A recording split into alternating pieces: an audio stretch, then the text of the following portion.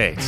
One more episode of the Tall Can Audio Podcast to close out the week, and then we call it a weekend. My name is Matt Robinson. What's going on, everybody? Welcome inside the podcast. Glad you chose to check this one out. We're going to have a lot of fun today. We're going to talk to our buddy Mike Commito.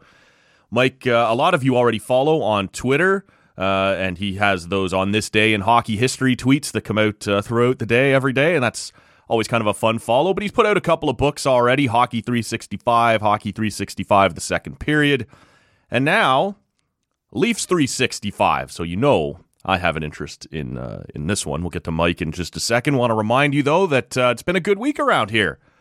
Had Chris Hoffley in here on Tuesday. That was a lot of fun. Ian McMartin from the Whippersnapper Brewing Company was in here. We traded a couple of beers there as I lost a bet to him. Many of you couldn't help yourself. Had to remind me that I misspoke on yesterday's show just before we got to talking to Dean Brown over in Sweden. Many of you, you couldn't help yourselves, had to let me know that I misspoke. And I said that the reason this bet had taken place was because the Leafs beat the Sens. I know that is not what happened. Look, you're in here every day. You're talking into a mic. You're going to make some mistakes. I made a mistake. I made a mistake by saying that the Leafs beat the Sens. I made a mistake in wagering that the Leafs would beat the Sens. These things happen. Thank you, though, to all of you who took the time to let me know that's not what happened. You're like, okay, I know. I understand. Simple slip of the tongue. I apologize. But that was Thursday's show. Dean Brown over in Sweden. Talked to him a little bit about whether Stockholm was embracing the NHL in these games. As we sit here now, we know that Ottawa has won their first game in Sweden. It looked a little dicey. Well, first it looked like they were going to run away with it. Then it got pretty dicey, and then they managed to pull it out of the fire there. 4-0 after 1, 4-4 after 2, and then, of course, Stützle with the walk-off home run in overtime to win it for the Senators. And the crowd seemed pretty amped. I would say that crowd seemed a little more pro-Detroit. We'll see how this shakes loose. I know Minnesota's brought over quite a crowd, but I don't think they have a particularly strong Swedish contingent on their team, so I'm not sure how that's going to play out. Toronto has a lot of Swedes. They'll get after it on Friday afternoon, playing Detroit on the second half of a back-to-back. So anyway, we talked to Dean just about how things were going over there, the arena setup, the way Stockholm was embracing all these NHL stars, and the way this was all going to play out. So that was fun. That was yesterday, and like I said, it's been a pretty good week around here. And we got another good week coming up for you, as next Monday, Vanessa Sanchez and Michaela Schreider will be here. They will sit in for Rob, who is away, so that'll be your Monday news show, and we'll talk to them about whatever's gone on over the course of the weekend, so that'll be a lot of fun. Of course, Lever Sage will return next Thursday. That'll be great as well, and we'll keep the good stuff coming for you. But like I said, today we're talking to Mike Commito, author of Hockey 365. Let's bring him in now. How are you doing today, Mike? Doing well, Matt. Thanks for having me back. I appreciate you making a little bit of time. How are things up in the near north? Not bad. I went to Toronto this week for work, and when I left, there was snow, and when I came back, it was gone. So, okay. I know that it's not going to last too long. I'm sure by the weekend there'll be more snow, but for now, it's a sunny day. The weather is above zero, so honestly, as a northerner, I can't complain about that. As I mentioned off the top, I know you got a new book out. I want to ask you about it, but before we get into the specifics, I'm curious.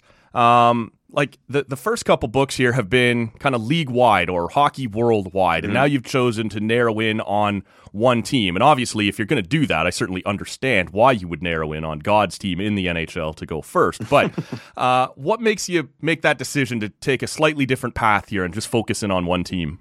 Yes, I mean, it's a good question. There's a little bit of a story there, and it was honestly, we were kind of thinking about, do we do the third period for the book and really kind of complete regulation? At the time, I don't know if I was really ready to do that. I don't think the publisher was ready to do that either. I think it has to happen at some point, because I can't just leave, two periods hanging there and not do anything in the third. And so the idea that I pitched back to them was like, maybe we don't do the third period right now, but maybe we do a shorter book that, rather than focusing on NHL teams from, the beginning of the league until recently, and even international teams in women's hockey, like, let's focus on one team in particular. And so, the pitch to them that I think tried to make it more palatable for me as a project I'd want to take on and really take on with a passion was if we focused on the Leafs. And so that was the idea, was like, let's take a shorter window into some of these stories. So they're half the size of the previous offerings in the last two books, but they're all about the Toronto Maple Leafs. And so for me, they've been my favorite team since, let's go with birth, just because I don't know when fandom began. Sure. So like that was my natural entry point. If I was ever going to go and do one team only, I would have to start with the Leafs. So it made a lot of sense for me. And I think the publisher was on board. They're a Toronto based publisher, Dunderd Press. So I think obviously for them as well, it was kind of a no brainer. Now, does this not make you a little bit worried? Because you just said that you couldn't leave the original series unfinished at the second period. At some point, you're going to have to finish. Now you've started one of 32 teams. Is that not something that you risk having to finish too? Yeah, well, I mean, especially because I'm doing Habs 365 right now.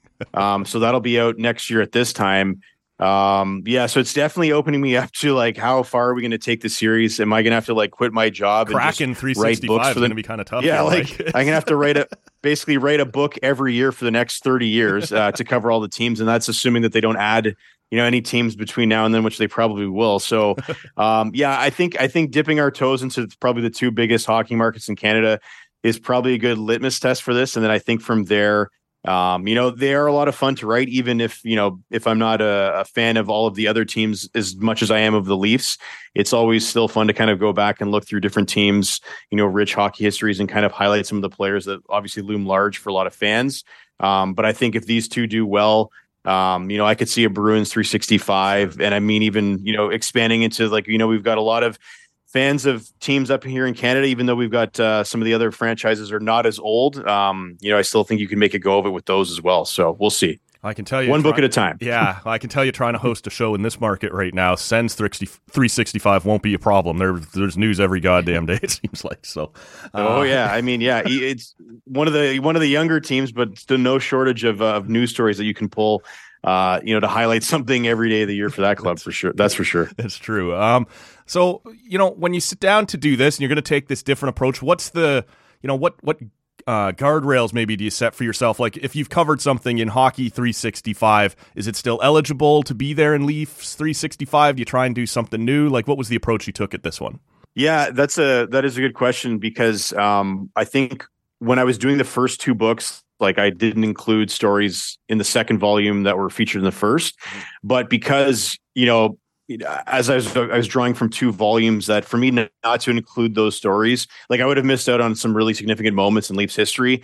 So I opted just to kind of like, as much as it's still part of the Hockey 365 series, I basically had like a blank canvas for the Leafs book, just because like I had covered, Sittler's 10-point game. I had covered, pretty much most of, if not all of the Stanley Cup victories in the first two periods. So like if I didn't include those, then we'd have no championships to talk about in Leafs 365, which that is a joke feels, that writes itself.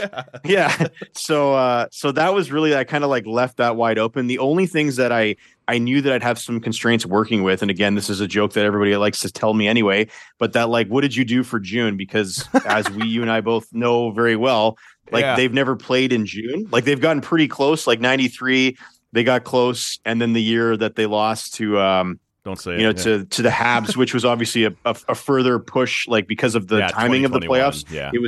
It was closer to June, but I mean, for us, we typically associate June with like championship hockey, and so that hasn't happened yet for the club. So what I kind of knew going into that was like in June, you're going to miss out on a lot of games being played, but there was a lot of drafts that obviously happen, historically in June. So I used a lot of those. There's still transactions that happen in June. And then obviously in the summertime, like you're still going to get a lot of trades and signings throughout the summer.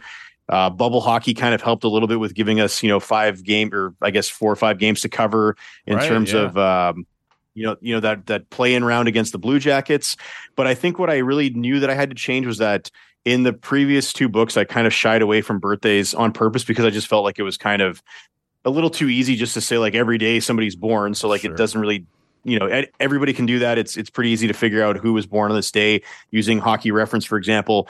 But I knew that I couldn't do that for this one, just because there would definitely be days when nothing happened. I mean, like there's obviously always a signing that happens in the summer, but there's days when the Leafs don't sign somebody on August 9th, for example, or maybe nothing really happened on August 21st. And so what I thought was that I could still use the birthdays, but maybe using them as an entry point to talk about a player that otherwise wouldn't have have been featured in a story. And so I thought that was kind of a way to justify using the birthdays, because maybe I couldn't talk about Dominic Moore in one of the other stories, but he was born, I can't even remember his birthday off the top of my head, but he is in the book and his birthday's in the book, and kind of use that as a way to talk about, Moore's career and what he did. Yeah, I guess, August 4th, Leafs tender qualifying offer to Lee Stempniak isn't really going to hold a whole lot of interest for a story or something like that. You're going to have to create some shortcuts here and there. I'm curious, as you were sitting down to do this one, and I've asked you this when you've done the other books as well, but you're a big Leafs guy. You know their history. You've already done the Hockey 365 and Hockey 365, the second period, and you would have covered a lot of the big stories. Was there anything, as you're doing your research here, that stands out to you, like somehow when writing those first two books, I never uncovered this, or a new story that kind of caught you off guard? Yeah, there was one, and admittedly, I'll use like a warning that it's not it's not a pick-me-up story by any means, but it's a story that I think is well known because there was a book about Brian Spencer. But at the time, like going into this book, like I hadn't read the book about Brian Spencer, but the story that I uncovered like while I was doing my preliminary research is that like I'll typically use I have a database of like dates that I constantly pull from when I'm doing my daily like hockey history tweets on X or whatever we're calling it these days. So like I have an idea of like what that milestone is. It's usually something as like brief as like on this day Brian Spencer scored his first NHL point. So like that's what I have to go with, and then I'll go on a newspaper archive to verify that happened on that day, or I'll try to find it in a book. And so like I knew that there was a date where Brian Spencer scored his first pair of points, and he played before I was born. So it's somebody I never grew up watching. So not somebody I really thought of when I was doing the first two books or even this one. But so I read a newspaper article about like, Spencer scoring those 2 points. And like, as I'm reading that story, I learned that, it was an emotional game for him because his dad had passed away the day before. Oof. And so he was debating on whether or not he would play in that game, but it was his dad's dream for him to play in the NHL. So he thought that, in his honor and his memory, I'm going to play. And he ended up getting his first 2 points that night. But then I continued to kind of go down that thread, and I hadn't even looked up Brian Spencer on Wikipedia yet, because if I would have done it at that point, then I would have uncovered this like pretty quickly. But I pulled more stories and more write-ups. And what ended up happening was Brian Spencer's dad, and they were living out in Prince George, BC at the time, I believe. I think I'm getting that right. But anyway, Brian had made his NHL debut a couple nights earlier, and he was apparently interviewed on Hockey Night in Canada. But because there was only one TV station or one station in Prince George, they never played the broadcast of that game out there. So his dad, which I think he had his own share of problems, went to the TV station with a gun and threatened the staff, for not playing the game in which Brian was featured as the interview. And then they obviously call the police, the RCMP show up. And then while he's attempting to flee, he gets into a firefight of sorts with the RCMP, and he's killed in that. And so I didn't know any of that. So I ended up including that in the story just because it is a really sad moment in Brian Spencer's career and life. After that, he had a tough life. He struggled with substance abuse. He was also killed, after I think a robbery gone wrong when he was still a young man. So just like a troubled life. But again, that's one of those stories where, as much as it's obviously tragic to talk about, that is an example of something where you kind of uncover this. And of course, if you were to go Google him right now, you would find a big write-up about him on Wikipedia. You'd find the book about him. But at the time, you just kind of go into this with blinders on, looking at your grid of dates, and you're like, yeah, I'll put that in there. I don't have any stories about Brian Spencer. Maybe there's something worth pulling on here because there's not many options for that day. And then you uncover this, and you're like, wow, it's a heavy story, but anyway, that's one of those examples. I had no idea. I like to think of myself as a fairly informed Leafs fan, know most of their history. That's a wild, dark story. Yeah. And so, as you kind of move through, how do you sort out the idea of, early October is maybe a common one where you'd run into this. Somebody makes their NHL debut because that's when the season always starts, or a big playoff goal in April or May or something. There's got to be days where there's 2 or 3 things happening, and you kind of have to pick which one you're going to run with. What's your criteria there? How do you pick what's going to make the book? Yeah, well, I think with those ones, I always try to pick like what I believe to be most historically significant on those days. And again, even though I'm a historian, and my perspective is different from somebody else's perspective, and they could be a hockey historian and they might think something is different because of, their own unique life journey and how they view the way that they study the sport and the way they study the Leafs. So like, I admittedly, like, my perspective and of what I think is significant is not going to match what everybody else does. But I always usually try to say that as like if this happened, like if, for example, like a cup win on that day, like you have to go with that just because like that's obviously significant to the franchise. In October, like in season moments, there's always competing things that happen. And so I usually try to use my best judgment and try to pick something that I think is going to have broader appeal, especially if it's something like notable, like Matthews having his debut on October 12th. So you have to include things like that. But there's definitely moments where like, that there's 3 or 4 that you could have used that day and you've picked one.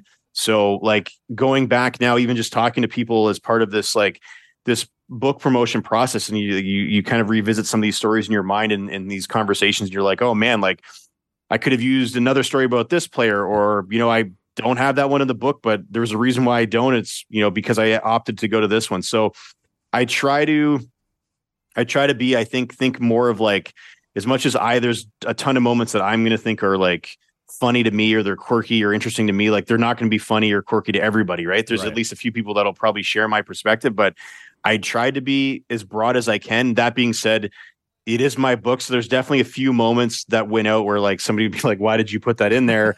The one that I think of that comes to mind is there's this game, and hopefully I paint enough of a picture that everybody remembers this, but I think it might have been Tavares' first year with the Leafs, and they're playing in Arizona, and this puck, no, maybe it wasn't that first year. Anyway, it doesn't matter, but the Leafs are in Arizona, and the puck flies at the bench, and everybody on the bench basically like jumps and ducks out of the way. And Tavares is he's in such game mode that he just stares straight ahead and basically just like narrowly avoids getting like hit in the head with this puck. And so it was like a viral moment because like he's just sitting there on the bench, like dead stare pretty ahead. Zoned out. Yeah. Dead, like staring straight ahead while everyone else is like shielding their faces. They're like ducking out of the way. So like something like that, where like, obviously that's not, historically significant to the franchise, but it is a funny moment. And hopefully, the folks that read the book, like at least appreciate that or remember it. But those are some examples where you got to have a little bit of fun with the project and pick some moments that, maybe they're not going to be the ones that you tell your kids in 25 years, but they're fun to kind of go down nonetheless. Well, it's so funny because we all have our own kind of memories of, and to me, like I'm pretty sure it was December 22nd of, I would say, 2006, and like that's our college house. We're all sitting there, and the Stens are stomping the Leafs, and so my buddy's girlfriend, who's living down in the basement, she puts on her Alfie jersey, and she comes up, and she's giving it to everybody. And don't the Leafs come storming back and win that game, right? And now you're all screaming at her, and actually my buddy wasn't welcome back in the downstairs apartment for the rest of the weekend, if I recall, because he was one of us. And there's another one in February of like '08 where there's a group of us. We've all been out too late the night before, and nobody's really feeling like doing anything, and the Leafs are down 5-1 to, I believe, Steve Valaket and the New York Rangers, and come storming back and win that one, and now all of a sudden everybody's up, and the beers are flowing again. Yeah, let's go out, let's do something, right? And like, there's just these weird Leafs moments that are in the background of your life, and so, obviously the Leafs are a very old franchise. I'm not going to remember everything that happened in 1956 or whatever, but there are these moments where you kind of churn through, and it's kind of cool when one of them lands in your lap and you're kind of reading this page and you're like, I remember that, right? I was sitting at my grandparents' place or this and that. Like it's a fun read, man, to go through and just kind of have these things jolted back into your memory and see what else it triggers, right? Because the Leafs, for so many of us, are kind of this background of every weekend of your life, right? Like you're out doing whatever you're doing on a Saturday afternoon at the cottage on the ice, or you've been taking the kids around to hockey or whatever you're doing, and then you all end up back at the house watching. And like it kind of triggers these moments in time for you as you're reading it, or at least it does for me, man. That's why I enjoy these so much.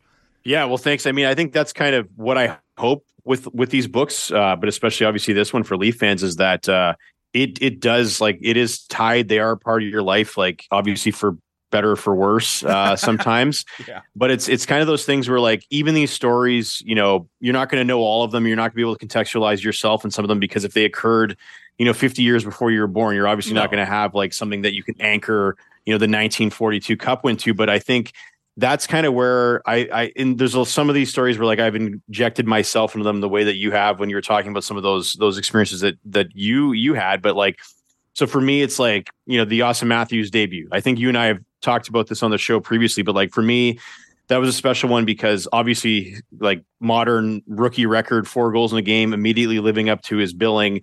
But for me, like new dad, my daughter was born, you know, less than 2 weeks earlier. That was the first game that her and I had watched together. She slept through the whole thing, but she was still in my arms watching this like historically significant moment happen to the franchise.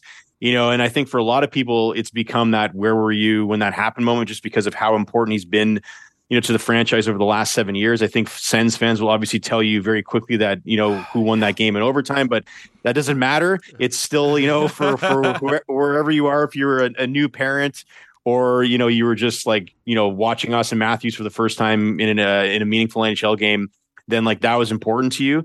And then, I mean, I've had these other moments where I think people can relate where, you know, the collapse of the Bruins in 2013, like while the game is going on, you know, they're up 4-1 and I'm emailing my uncle saying like, yeah, I can't believe they're going to make it to the second round. Like, this is so exciting.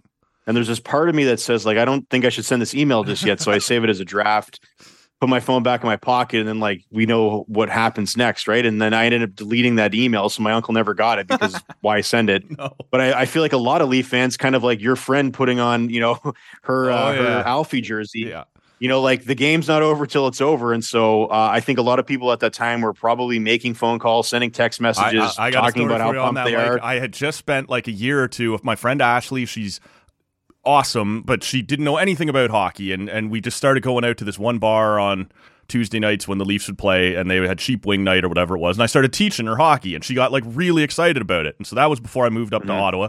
She texts me when the Leafs make it 4-1, the na hey goodbye. I slammed my phone closed, going, nope, not time. Like, one more lesson we still have to teach Ashley, like you don't do this. And sure enough, they come all the way back obviously and lose.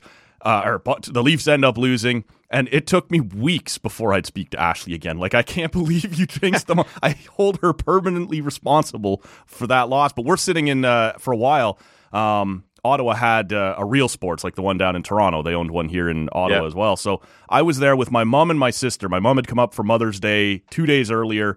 We watched Game 6, and then if you remember, it was a back-to-back. So she decided, well, I'm going to stay. Like, let's go out again and watch it. So we're sitting in this bar, and there are Sens fans everywhere as like the Leafs are collapsing. And in the intermission before overtime, I insisted that we pay and leave because I already know how this is going to go. You don't get to blow a 4-1 lead in Game 7 and win. Like, this is over already, and we don't need to be here when this place has a good laugh at our expense. Now, I'm sure they had a good enough laugh as we were walking out during the intermission with our tail between our legs, but I did not want to be in that building with my mom while the inevitable happened, and sure enough, it happened. But such are the scars that we wear, Mike. Yeah, I mean, I hear it because like the story about like me emailing my uncle, like that's kind of the lens I took with that story in the book, just because obviously I had to include the collapse, just because we don't talk about it enough.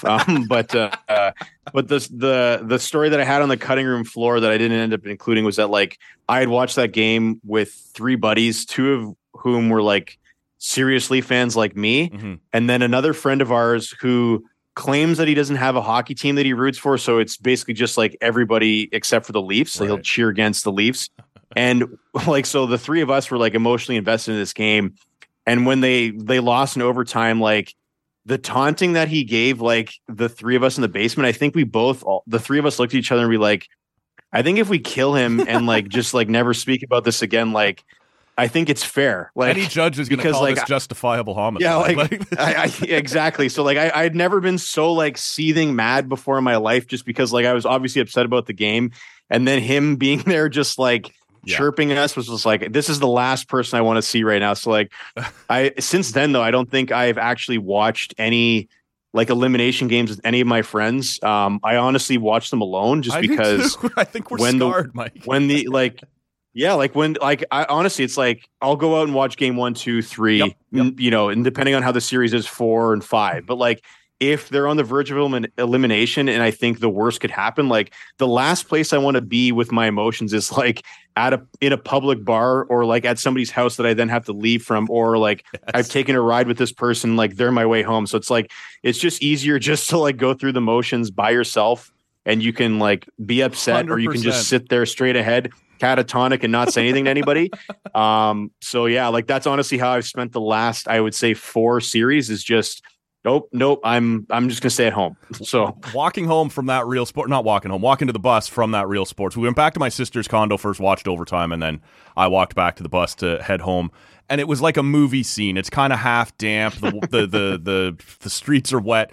And I'm walking by myself in my sad little Leaf jersey down through downtown Ottawa, and this car goes screaming by, and someone sticks their head out the window going, "Fuck Toronto!" And you're like, oh, like it's just such a brutal, sad moment. I don't think I turned on Sportsnet or TSN for like a week or two after the game. Like, I don't want to see the highlights. I don't want to see the debate. I remember, you know, that August one when they were in the bubble. They came back in Game 4 from 3-0 down. I didn't even cheer for any of those goals, not even the tying one. I'm sitting there by myself going, just get it over with, right? Yeah. So we're a damaged people, Mike. I'd be remiss before I let you go if I didn't ask you what you think of this year's team so far. They are over in Sweden. This is going to drop Friday morning, so the good listener will be hearing us just before, most people hear us just before Toronto takes the ice over there. But it's been, I don't know, kind of a sloppy start. I don't know what you make of this group. Mm-hmm. Yeah, it's interesting because like with the book, you know, coming out like just right around the time of the season started, like, you know, I've been fortunate enough that kind folks like yourself let me come on the show and talk about the book, but like we obviously talk about the Leafs as well. And like, it's funny how like my perspective on the team has like changed. Like if you were to go and look at all those interviews and just see like, you know, where I'm at like 2 games in, right? Because I think early into this, like you could start to see that like, you know, there's some problems on defense. You know, Samsonov doesn't seem great. Mm-hmm. You know, the Ryan Reeves experiment isn't looking good. And at that point, I'm like, well, you know, it's a couple games in, a lot of roster turnover. Like Samsonov's going to find his game. You know, Reeves, I appreciate as a player and what he's done previously and what he does off the ice. So I'm willing to give him like, you know, some time, and I'm willing to see where like Domi's going to fit, and I'm willing to see like where Bertuzzi's going to fit. But then like fast forward to now, and you and I talking like in you know mid-November. You know, I start to see that like I think the Reeves experiment is over, which I think we saw with the last game, that like him not playing, you know, it's just so funny that he doesn't play that night. They still get 2 fighting majors, and they stick up for each other, and they win in the fourth line, you know, gets on the score sheet. And yeah, so it's like suddenly it's like, okay, well, this is great. So I think like that's something where like I've changed my perspective on like what his, you know, utility is to the team besides, you know, what he could bring potentially like off the ice in the dressing room. Mm-hmm. You know, we're starting to see like Samsonov starting to play a little bit better as well. So I think for me, it's like preaching that patience as much as like I think Leaf fans just we want the team, you know, to take that next step. And as much as we all know that like the regular season is a long 82 game campaign. It's hard not to just like, you know, want everything to happen immediately. Right. And I think we have seen that over the last few weeks, just like preaching that patience, that you are starting to see where these players fit, and you're starting to see where some of them don't fit. And maybe that's where some of these moves, you know, can happen to take players out of the lineup. And, you know, obviously there's some injuries, and like that'll kind of help shore up, you know, some of the problems we're seeing on defense right now. But, you know, I think things are improving. I mean, I think for me, it's just like, honestly, as much as like I've always appreciated, you know, William Nylander, what he brings to the game on it, like he's been the best storyline for me so far, you know, this season, is just seeing what he's doing. Like he's just in beast mode, you know, each and every single night, just making, you know, dads that are much older than me, his heads explode that have been calling for him to be traded over the last, you know, his entire tenure in Toronto. Like, what do they do with this character now, who's now also, you know, playing on the penalty kill and scoring shorthanded goals. So like he's just having a great start to the season. It's great that they're in Sweden. I'm assuming that he's just gonna have another big game given where they are. But that's kind of where I'm at, you know, with the team now. Is just like I went into it really like, as much as you wanted them to win, you know, more than one round, I think going back into the season, I think I felt a little bit more rosy about the team than I had in the past. Plus, I think having a book about them certainly helps your perspective on the team. You can't be like a grumpy Leaf fan promoting your book, but I think I had like some cautious optimism with a lot of these moves. I have changed my tune on some of them, but I think still, to your point, I think it is kind of sloppy. You're kind of all over the place. It's a roller coaster ride, but I mean, that is what it is to kind of be a Leafs fan. So I guess I wouldn't have it any other way. It's funny, you're right. That Willie's probably the biggest story of the year so far, and I have a great aunt. She's 87 years old, and she still watches every game, and she loves Willie. She calls him her sweetie pie, and I guess for the same reasons that probably everybody's uncle calls him sweetie pie or whatever. But she knows how to email now, and so it used to be when he'd have a big night or whatever, she'd send me a little email after the game, and I'd see it the next morning or whatever. She'd be, "Oh, I was so happy to see my sweetie pie have a good night." And now it seems like she's emailing me every night. He's dominating every game this year, so it's been fun for me in that regard. But tell us a little bit about where people can pick up the book. I know you got a little bit of a fundraiser going on as well right now. If you want to plug that here, let us know where we can find you. Yeah, so if now actually the book's out in Canada and in the US as well. So depending on where you're listening from, you can pretty much get it anywhere. But the two, like, you can pretty much get it from wherever you like to buy books. But obviously, Amazon, Indigo. They have them in store at Indigo. Amazon is obviously readily available. But if you have a favorite independent bookseller wherever you live, they could order it in for you. So if they don't have it in their store and you want a copy for yourself or somebody, you just go in and talk to the bookseller and they'll bring it in from the publisher. So that's another great way to get it. But I am doing a campaign right now with Neo Kids, which is a group dedicated to, helping with patient care for children in Northeastern Ontario. Because obviously living in Northern Ontario, we're farther removed from a lot of the specialized care that's available in the GTA. And so Sudbury has become that hub of the North, but certainly it still puts a burden on families and the patients, the kids themselves, when they have to travel, even from Timmins or somewhere else to come to Sudbury, or if they have to bypass Sudbury entirely, like that's a big journey to make. Mm-hmm. So we've been trying to really kind of be that specialized children's care hub here in the Northeast. And so what I'm doing is, if you buy a book directly from me between now and the holidays, I'll donate $365 back to Neo Kids for every book sold. And I think the nice kicker with that is that if you do enter that campaign, that fundraiser with me, you'll also be entered into a draw to win Leafs tickets and a Tyler Bertuzzi jersey. So you'll be helping a local author, a local charity, and a local Leafs guy. If you're from Sudbury, of course. So that doesn't apply if you're not from Sudbury, but yeah, that fundraiser, happy to participate. I think the thing that I'll say to people is that obviously as I'm not an Amazon, my shipping rates are not as I think as competitive as they could be, but I'm happy to if you're willing to pay for an additional shipping charge, I'll ship the books wherever. I'll get you entered into the draw. But again, if you're just looking to get a copy of the book, you can pretty much get it anywhere. But if you're looking to maybe help out a local children's charity, find me on Twitter, X, Facebook, wherever you use social media, and we can kind of touch base and see how you can get involved. We'll make sure that the links to Mike's social media feeds are tagged in the show notes at tallcanaudio.com or wherever you're hearing us right now, as well as the Amazon links, so people can check it out wherever they'd like to do so. Mike, it's always good to catch up with you, man. I appreciate you making some time for me. My pleasure, Matt. Anytime I can come on the show, it's always a treat for me. All right, that was a lot of fun, and well, I was going to say parts of it were a lot of fun. A couple of down moments there as we relived some pretty traumatic Maple Leaf experiences and things like that. But Mike's a great guy. I always enjoy talking to him. And like I said, we'll put all the links to the book in the podcast show notes at tallcanaudio.com or wherever you're hearing us right now, so you can pick that up for yourself, as well as his social media feeds. If you want to get in on what he's doing there in terms of buying it directly from him and being entered in for a chance to win some Leaf tickets and a Tyler Bertuzzi jersey. So that's pretty cool. We'll link to all of that, like I said. That's it for another week of Tall Can Audio. Hope you've enjoyed it. I appreciate you sticking around and joining us every day. This has been a lot of fun as we continue to churn these out, and the show continues to, become more and more frequent. We're enjoying that, and we're enjoying seeing more and more of you guys jump on board with us. Like I said, it'll be Michaela Schreider and Vanessa Sanchez alongside on Monday. That's going to be a lot of fun, too. So that's where we'll end this one. Hope you all have a fantastic weekend. My name is Matt Robinson. Thank you so much for listening. We'll see you Monday. That's it. Cannot work under these conditions. If anybody wants me, I'll be downstairs at McDougal. Call the weekend guy. I don't care.